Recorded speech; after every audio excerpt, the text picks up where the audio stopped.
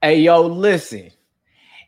If you lied on that PPP loan application and you done spent most or all of that money already, man, listen, I hope you enjoyed your best life because it's a good probability that your ass is going to jail. Let's talk about it.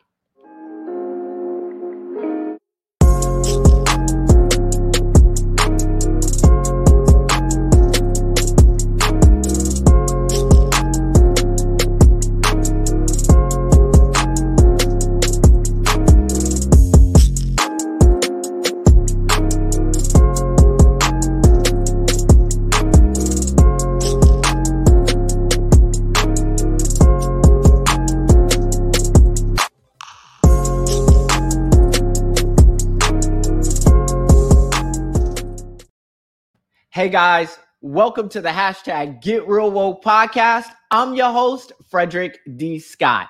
I'm a private equity investor, business consultant, philanthropist, author, and contributing writer for Entrepreneur Magazine. I have over 15 years of experience in the finance industry, and I used to own an investment banking and advisory firm.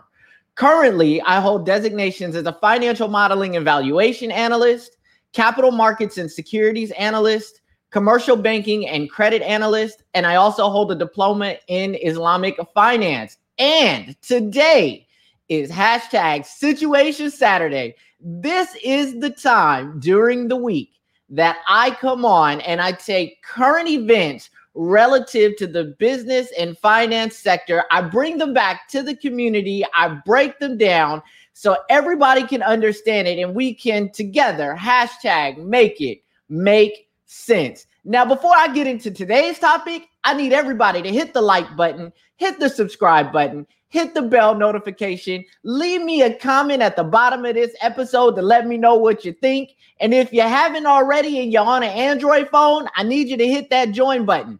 And if you're on an iPhone, I need you to hit the link in the description or the link pinned to the comments of this episode so you can join the hashtag Real Woke Live chat community and be eligible to participate in the hashtag Learn to Earn Cash giveaway, where I give away a minimum of $1,000 every month live right here on the hashtag Get Real Woke podcast. All right, let's go ahead and get into today's topic. So today I want to do a PPP loan update. And the reason why I decided to do this podcast episode is because, you know, of course, like everyone, I'm on social media and I was on Instagram and a image came across my news feed from Baller Alert saying that this gentleman by the name of Maurice Fain, Mo Fain, I guess he was a Love and Hip Hop celebrity or Love and Hip Hop reality TV show star, had been sentenced to 17 years for PPP loan fraud. Basically, that's what it boiled down to. And so, you know, I kind of want to talk about this. I want to go through this. So for those of you who don't know who Mo Fain, Maurice Fain, Arkansas Mo, I mean, he's got a couple of different monikers that he goes by. Let's go ahead and let me share my screen and I'm going to play a couple of things so you guys can kind of catch up to what's going on, and then we're going to go ahead and break this down. So let's go ahead and start with that, right? So let me go ahead and share my screen here. Let me make sure I got the audio on. Yep, got the audio on. So let's go ahead and play this right here. Show personality is now facing federal bank fraud charges. NewsEdge reporter Alex Whitler has been following the story since it broke and has all the details.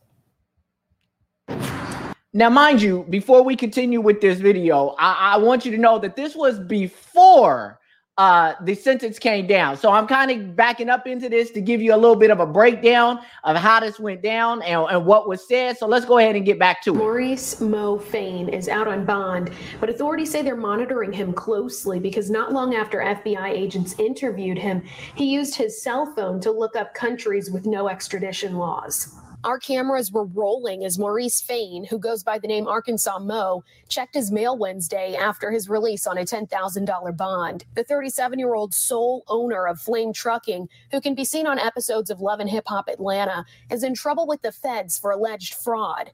U.S. Attorney B.J. Pack says the reality TV personality's April 15th loan application stated his business had 107 employees.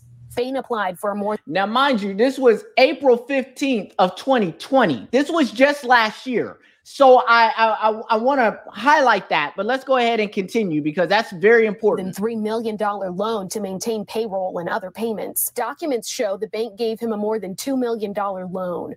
Days later, the U.S. Attorney's Office says Fain used more than half of that to buy a Rolex presidential watch, a diamond bracelet, 5-carat diamond ring, lease a Rolls Royce, and pay $40,000 for child support.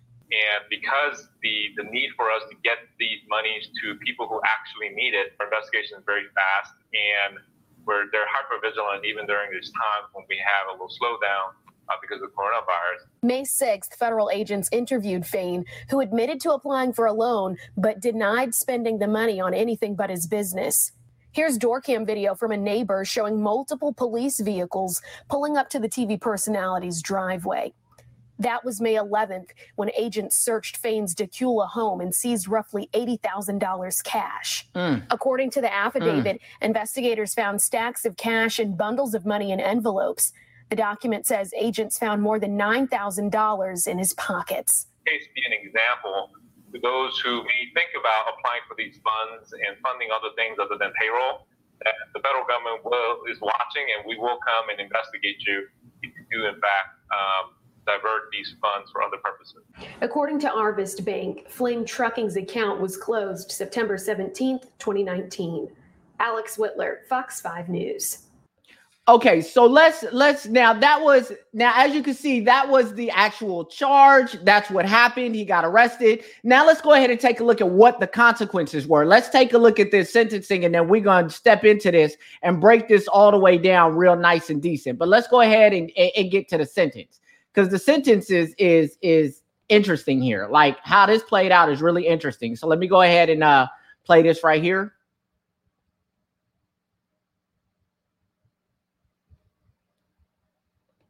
So you can kind of read along with it and kind of see what they did and how that sentence. You see, you got 17 and a half years for this crime right here, this PPP loan fraud. 17 and a half years is a lot of time, but we're going to talk about that in a second.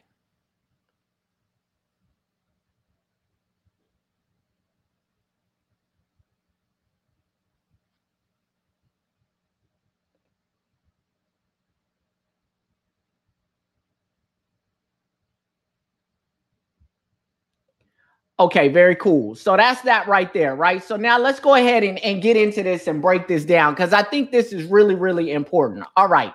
So as you see, Mo Fain, Maurice Fain, Arkansas Mo, however you want to call him, engaged in PPP loan fraud to the tune of millions of dollars. Roughly, the attempt was $3.5 million, and I'll share that with you in a second. And essentially, when he went up for sentencing, which just recently happened, the judge gave him 17 and a half years, right? Now, a lot of people are saying that's egregious. That's a lot of time. I've seen a lot of comments on this, and a lot of people had said that that was egregious and that was a lot of time. So let's kind of back into this a little bit. And from experience, I'm going to talk through this situation. So number one, right, I need people to understand, because I think a lot of people that are doing this and what is being discovered as these cases continue to roll. And by the way, there are a lot more of these cases that are working their way through the legal system now, and that is going to increase quite substantially at this point, given the fact that now PUA is over, stimulus is over, the Department of Justice is really, beginning to ramp up investigations, indictments, and convictions on PPP loan fraud because of the amount of fraud that took place in the PPP loan process and EIDL process. So there is a lot of things still to come. But if you remember, I talked about this in my PPP loan processing secrets video. I kind of explained how it all went down. And I explained to you kind of how the financial institutions work and how it is that you get caught long before you even know you got caught, right? So That's the thing. If you haven't watched that episode, I definitely recommend that you go back and watch that episode. And I'm definitely going to pin that to the end cards. But let's go ahead and get into this. So number one, I need people to understand that this is not the state. A lot of people that are engaging in PPP loan fraud at this point, what's being discovered is these people have prior criminal records already. They likely have felonies already. They've already been to prison before. And so they kind of have a pattern of this type of behavior. And so the thing about it is, and what I need you to really understand here is that, you know, a lot of these people, they did state time, right? And state time is a lot different than federal time. See, in the state, you know, you can get like a 1 to 3, a 5 to 10. And, you know, if it's a white collar crime, nonviolent, I mean, you're not going to do most of that time, right? So if you get a 1 to 3 or a 3 to 1 or something like that, you might have to do a year, but by the time they cut time for overcrowding and things like that, you may only do 6 months. So people are used to, you know, state time where they can get a slap on the wrist. They don't really get a lot of time, you know, 5 years and below. And that's cool for them, right? They're like, okay, for a few $1 million, I'll go ahead and do 5 years or do 24 months or do a year, et cetera, right? So a lot of these people are used to doing that state time. They're not really used to how the feds work. And so I kind of want to break down how the feds work, because the feds are much different, right? And what you need to know is that the federal government, the FBI, the DOJ, the DEA, the SEC, the IRS Enforcement Division, Department of Homeland Security's Immigration Customs Enforcement, Department of Treasury agents, et cetera. Now, all these organizations are stepping up more now. And where it used to be a situation where, you know, a lot of crimes were just left to the state, that's not the case anymore. The feds are increasingly stepping up their jurisdiction in cases that used to be at one point in time something left to the state. So you're seeing a lot more low-level kind of charges at the federal level. And that's really, really interesting when you really think about it, right? So let's go ahead and break this down. So first of all, what you have to understand in the feds, right, when you're facing Fed time, before we even get into that, let me just tell you that PPP loan fraud is automatically federal. That's going federal no matter how you cut it. You're not going to see a state. You may get arrested by state officers initially, but this is going to go federal. Why is that? The reason why that is because you have to understand that when you file a PPP loan application, you're filing to a federal agency. You're filing to the Small Business Administration. That is very much a federal agency. And so just on that alone, this automatically goes federal if you conduct fraudulent behavior in any point in time in the process. Number two, you have to remember that at the end of the day, you're trying to get a loan. That loan is going to come from a deposit-taking institution, a financial institution, a bank. And so banks, even if they have a federal charter, if they have a state charter, it really doesn't matter, because all deposit-taking institutions have what we call FDIC insurance, the Federal Deposit Insurance Corporation. That is a federal agency. And at that point in time, when you defraud a financial institution in any way, shape, or form, understand that that's automatically going federal, because they have a federal agency that provides them deposit insurance. So that's very important to understand too. So number one, out the gate, PPP loan fraud. If you did any PPP loan fraud, if you lied on that application, you are going federal. You are not going state. Now that we got that covered, I need you to understand another thing. The feds, not the state. In the feds, you are going to do 85% of your time. And that is provided that you don't get into any trouble while you are incarcerated. What does that mean? That means that you don't violate any of the prison rules and regulations and end up getting some sort of prison write-up, what is known as a shot. You get a prison write-up and you lose good conduct time. When that happens, you end up doing longer than 85%. But if you just stay out the way, stay out of trouble, you don't get any prison infractions, you don't catch a new charge while you're in prison, you're going to do 85% of the time. The only exception to that is if you are able to get into what's called RDAP, the Residential Drug Abuse Treatment Program, right? If you can get into that program, you automatically get a year off your sentence. but you still do close to 85% of the time, even with a year off of your sentence. So we're just going to leave it at the fact that in the feds, you are going to do 85% of your time. There is no shortcut around that. You do 85% of whatever that sentence ends up being, 85%. Hold that. You're doing 85%. So let's get that out there for the record, right? So that's number one. Number two, I need you to understand that there are a number of different factors that go into a federal sentencing. Federal sentencing, for the most part, is based on what are called United States sentencing guidelines, right? And how do United States sentencing guidelines work? Okay, let me show you, because we're going to run through this together. Okay, first of all, I want to share my screen, and I want to share with you a highlighted part from Mo Fane's case that we need to really pay attention to here because it's important. Okay, now, what you'll see here is I've highlighted the fact that they actually broke down exactly what, he spent that money on. That's because the banks were tracking his transactions, right? So it was very easy, for the prosecutors and the investigators to look at his bank statements and see where the money went. But what you'll also notice here is that in April 2020, Fane submitted a $3.7 million PPP loan application. Okay, let's talk about that. Now, did he actually get $3.7 million?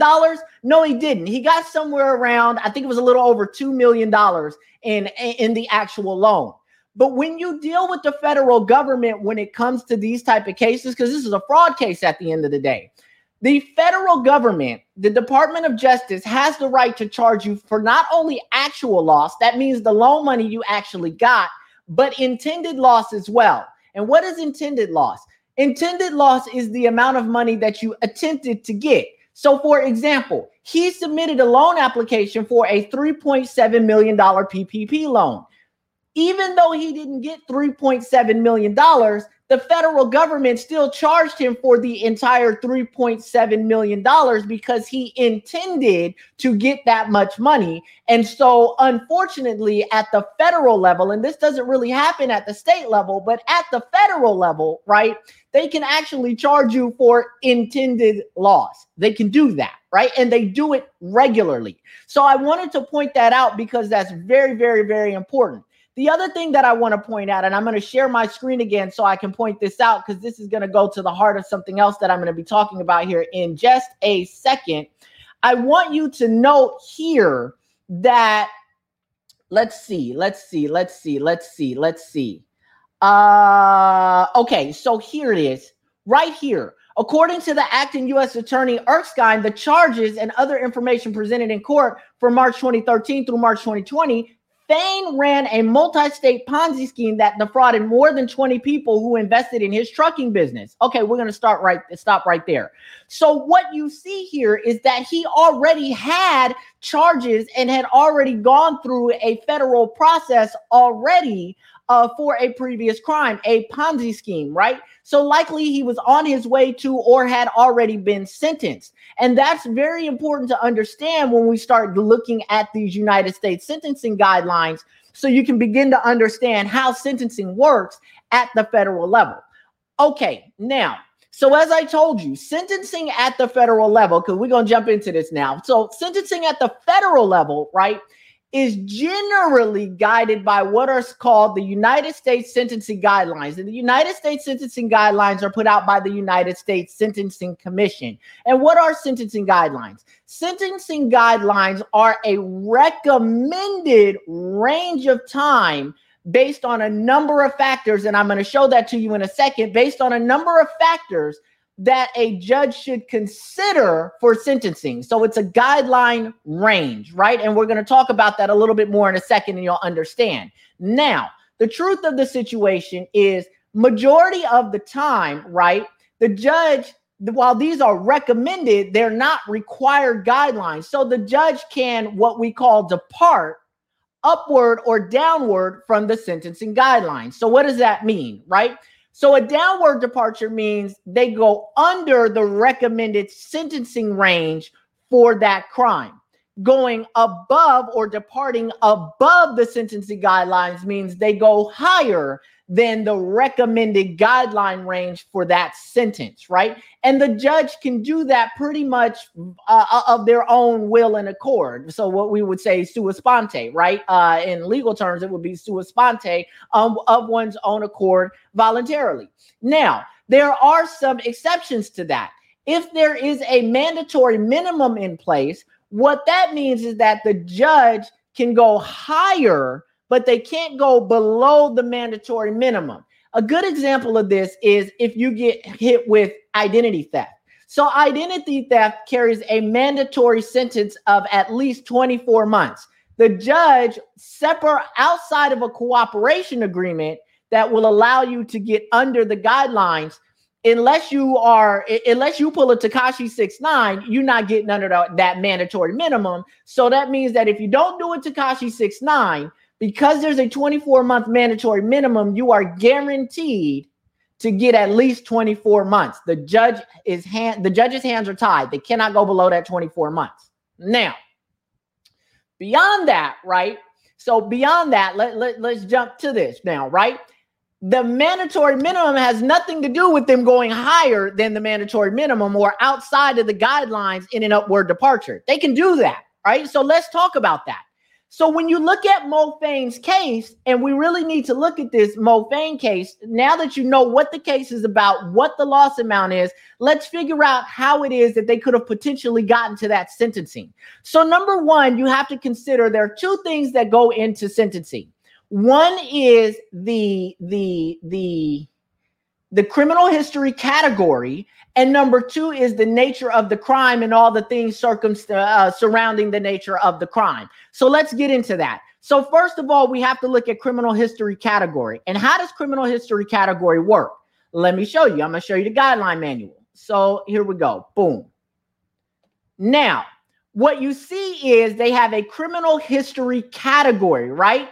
And the way you determine the category is very simple. You add 3 points for each prior sentence of imprisonment exceeding 1 year and 1 month.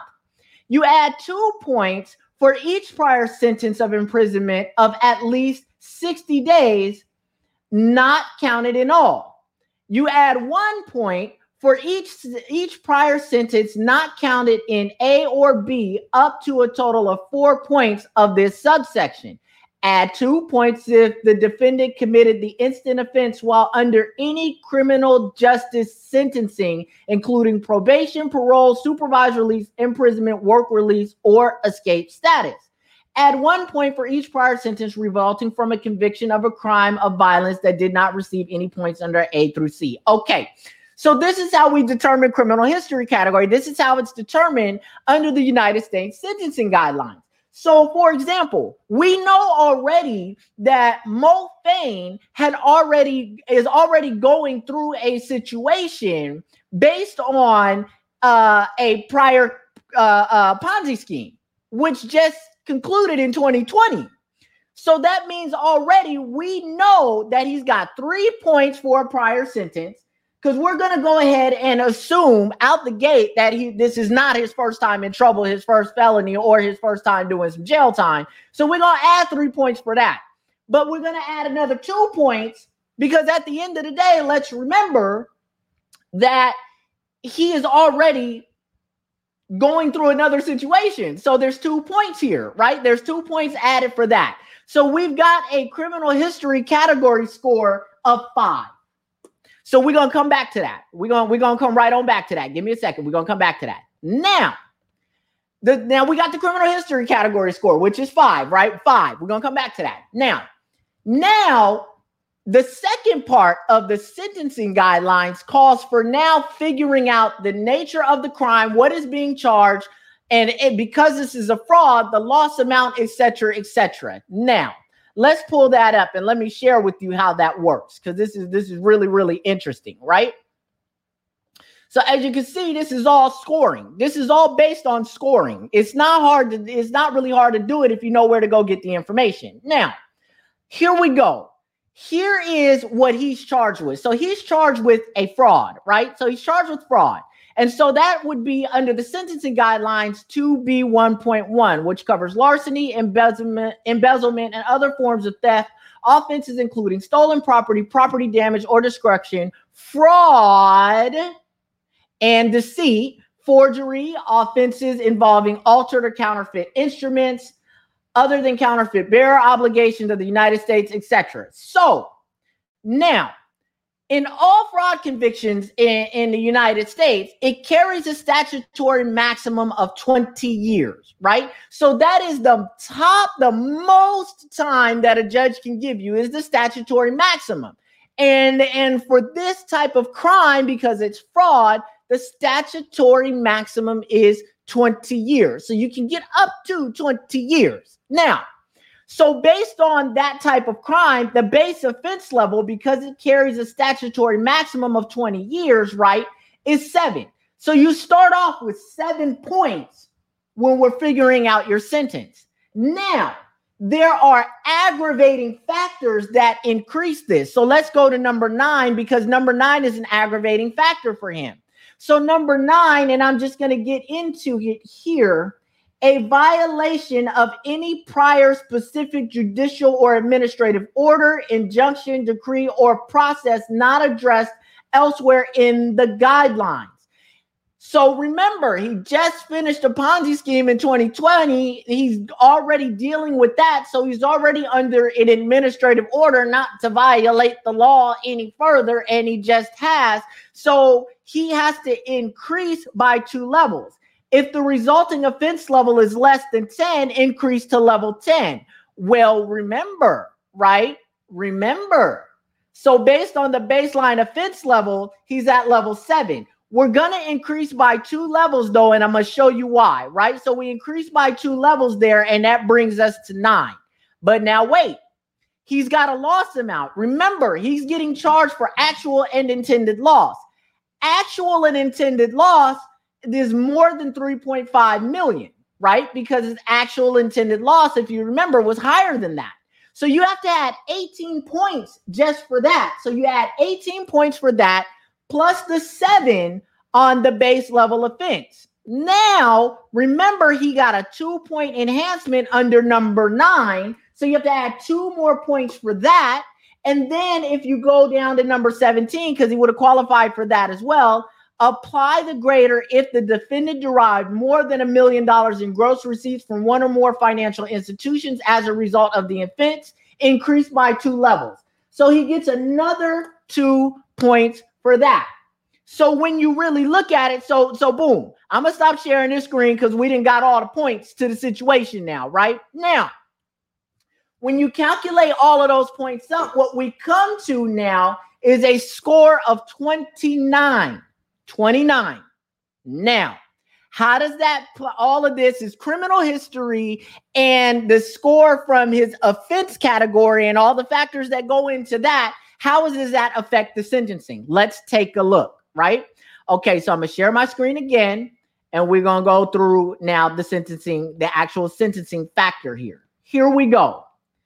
Here is the United States guideline sentencing. Now, the interesting thing is we know that he has 5 points at least. So that puts him in criminal history category 3, 4, 5, or 6 points.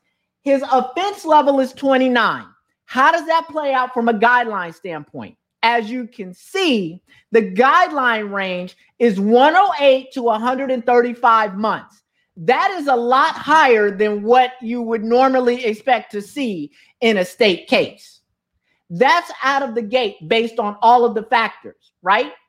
But if you calculate 108 to 135 months, what you find out is he got a lot more time than 108 to 135. And I'm going to talk to you about that why in a second. But now, even if we went to criminal history category 6, which is the highest level you can go to, he would have still, the guidelines call for 151 to 188.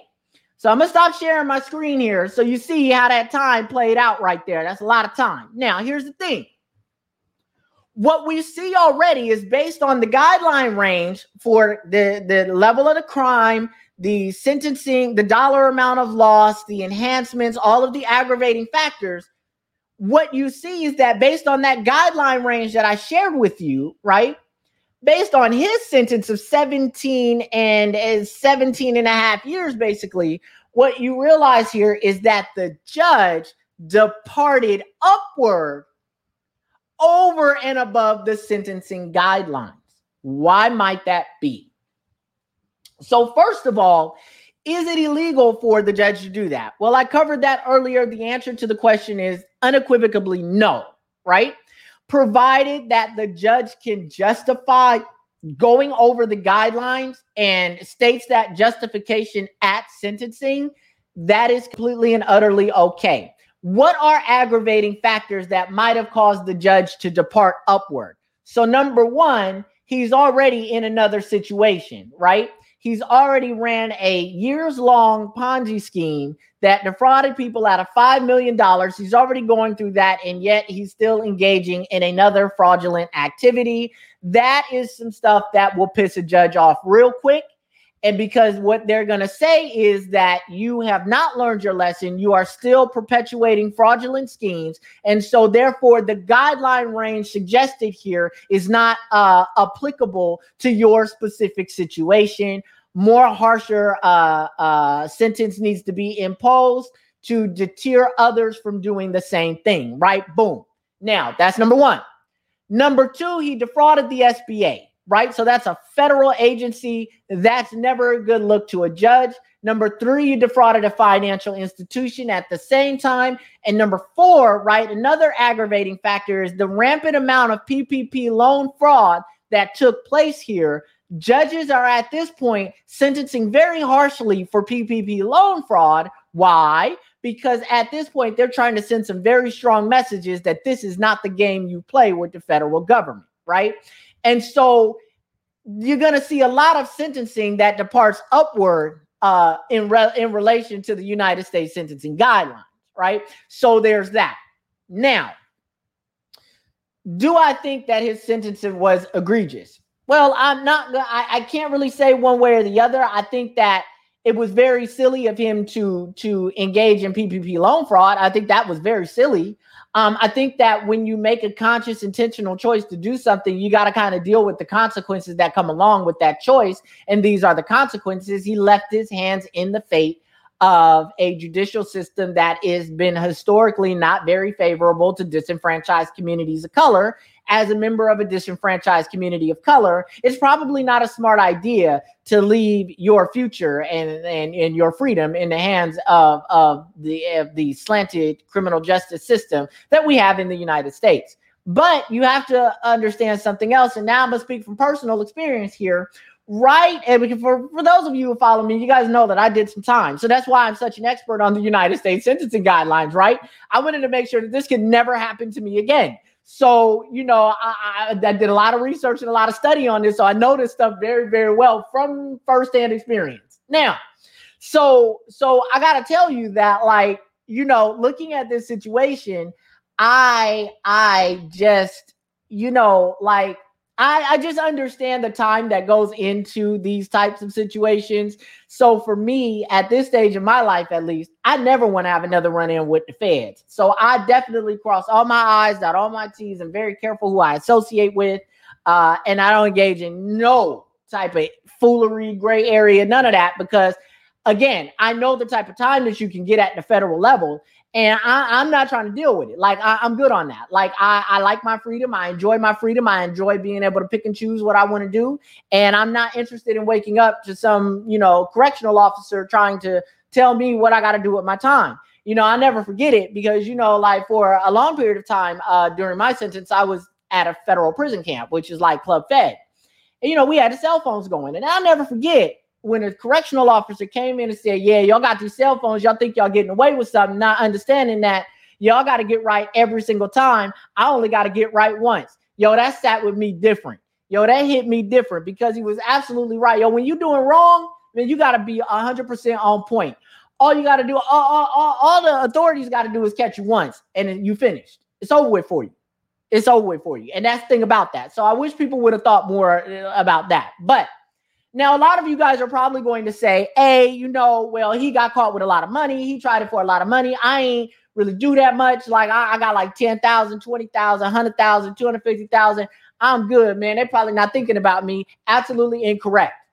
The federal government is aggressively prosecuting all PPP loan fraud because at this point, it has been so egregious. They are trying to make as many demonstrations as they can.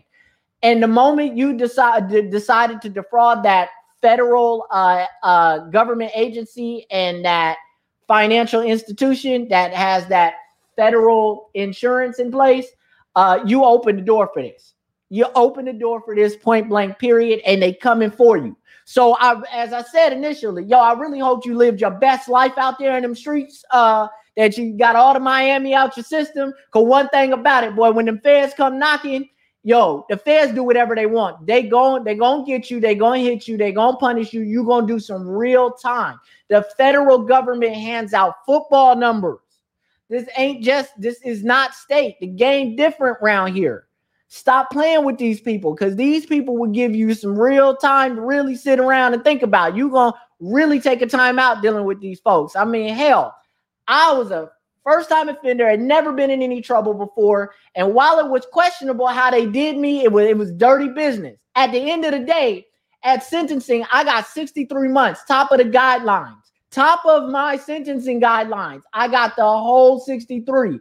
I did 85% of that time. I'm telling you, listen, that's a lot of time. Like, for a lot of y'all saying 5 years ain't that much. Hell, do it then and find out. It's a lot of wasted time. Like, listen, like, bruh, stop playing with these people. So, now one of the things I do want to share is this, because a lot of y'all are probably freaking out right now because you're realizing how serious this time is and what it really looked like and how these feds really play with these guidelines and all of that. So you're probably wondering, and oh, by the way, just in case you didn't know, right before I got out, right, they had sent out a memorandum. The United States Sentencing Commission had actually sent out a memorandum letting everybody know that they were going to be strengthening the sentencing guideline ranges for fraud. Now, why is that? So remember that, white collar crimes, fraud, things like that, embezzlement, things like that, insider trading, these used to be primarily Caucasian crimes, right? So, of course, if you know anything about the criminal justice system, there is a disproportion in sentencing between Caucasian people and disenfranchised communities of color. So now in these days and age, because a lot of our community is engaging in credit card scams, check scams, things like that, these are white collar crimes. These are fraudulent crimes. The United States Sentencing Commission decided they would get harsher on the convictions because they see an uptick. Now, they didn't say this part publicly, but it's not hard to see when you look at historical sentencing. There's a substantial uptick in the difference in demographics of people that are committing fraudulent crimes at this point. So they have strengthened the sentencing guidelines. So, the sentencing guidelines used to not be that severe for these types of crimes. They have definitely, and just looking at the guidelines right now, which all I can see, they have definitely strengthened up and are handing out far more time at this point than they were previously. So I just want to put that out there for the record too. Now, so what do? Now you watch this podcast episode, you realize that it's a good probability that your ass is going to jail because you done lied on that PPP loan application. And now you're trying to figure out, man, they ain't knocked on my door yet, but man, I'm scared. I want to make it right. How can I make it right? Okay, let's talk about that. So first of all, I hope you still got a substantial amount of that money saved up somewhere, that you ain't spend it all, because it's a lot easier to negotiate. It's a lot easier. First of all, you're going to need a lawyer. Let's start there. So you get your lawyer money up because you're going to need a paid attorney to begin negotiating this process, right? So you have to get a paid attorney. You got to get a good one, right? A good one, not a poop butt. You're going to need a good one for this.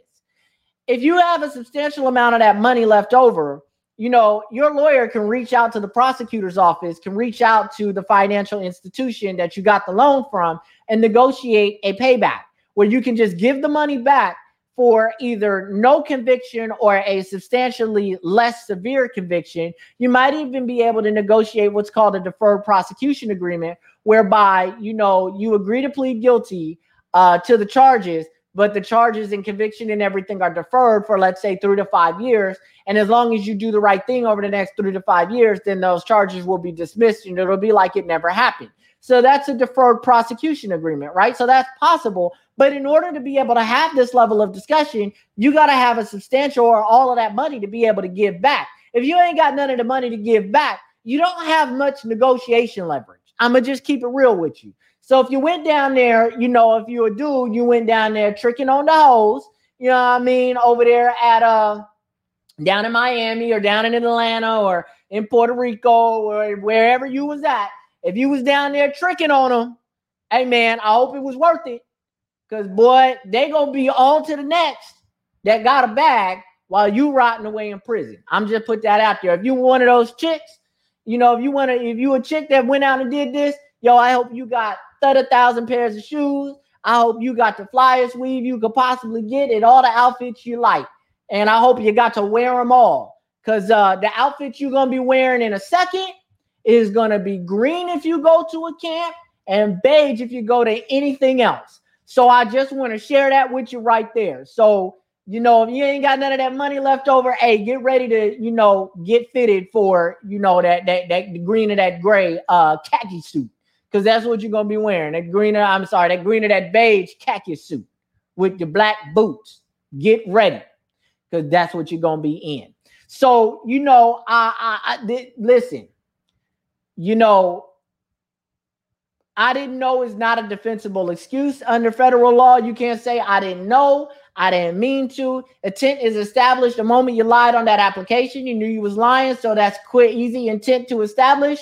Moreover, at the end of the day, you got the money, and especially if you ain't spend it on your business, you spent it on a whole bunch of foolery. So, you know, you ain't have no reason out of money anyway, and it's so easy. And I'm not gonna get into all the ways where they were able to figure it out because I covered that in my PPP loan process secrets podcast episode. So I'm gonna go ahead and pin that to the end cards. You know, y'all go ahead and check that out. But yeah, listen, that's about the only way you're gonna be able to work it out if you got some money to give back. You ain't got no money to give back. Hey, baby, get ready, because they coming and they ain't playing no games. They come for real. All right, y'all. So that's all I got for y'all today. I hope y'all enjoyed this podcast episode. I hope you learned something. And I hope that if you still got some of that money, you start taking some proactive approaches to get it back to the people and start working out a negotiation. Because one thing about it, if you don't, you're going to do some time. So, you know, if I can, I just want to get down to my people here. Demetrius, hey, I'm glad you enjoyed the information. Get wrecked. Hey, man, how you doing, baby? Appreciate y'all. Hey, listen, I hope all of y'all love this episode. I hope you learned something. I hope that it encourages you to think smarter moving forward. Stop doing dumb stuff. Number 2. And number 3, take a proactive approach to getting this together. All right. Yo, listen, hit the like button. If you like this content, I need you to hit that like button, hit the subscribe button, hit the bell notification. Definitely leave me a comment at the bottom of this episode. Let me know what you think. If you haven't already and you're on an Android phone, I need you to hit that join button. And if you're on an iPhone, I need you to hit the link in the description or the link pinned to the comments of this episode so you can join the hashtag Real Woke Live Chat community and become eligible to participate in the hashtag Learn to Earn Cash giveaway, where I give away a minimum of $1,000 every month live right here on the hashtag Get Real Woke Podcast. Additionally, definitely check the links in the description because I got free resources available for you there. Like I got all the credit repair letters you need. Like those are free for you. My budgeting worksheet, the spreadsheet that I created for you to be able to create your own budget. Definitely got that going too. That's hashtag for the free right there. So definitely check out those free resources. Also in the link, I definitely in the description, I also have a link to the books I've written. So, you know, if you're interested in taking a deeper dive into a number of the topics that I talk about on my hashtag for the Free Friday, I definitely encourage you to check out the books that I've written. And definitely get deeper into this thing and learn more and more and more. Anyway, y'all, listen, with that, that's all I got for y'all today. Oh, one more thing. Yo, before I forget, how could I forget this? Y'all, I appreciate all my subscribers, all my listeners, people that share my content. people that continually show up week after week after week to support this podcast. I really appreciate that. It's because of you guys that we are continually growing. So, I wouldn't be here without y'all. And, I do this for y'all. So thank y'all so much. Continue to like, continue to subscribe, continue to share the content, continue to leave comments. I appreciate y'all. All right. So check this out. Until the next hashtag Situation Saturday. I'm out.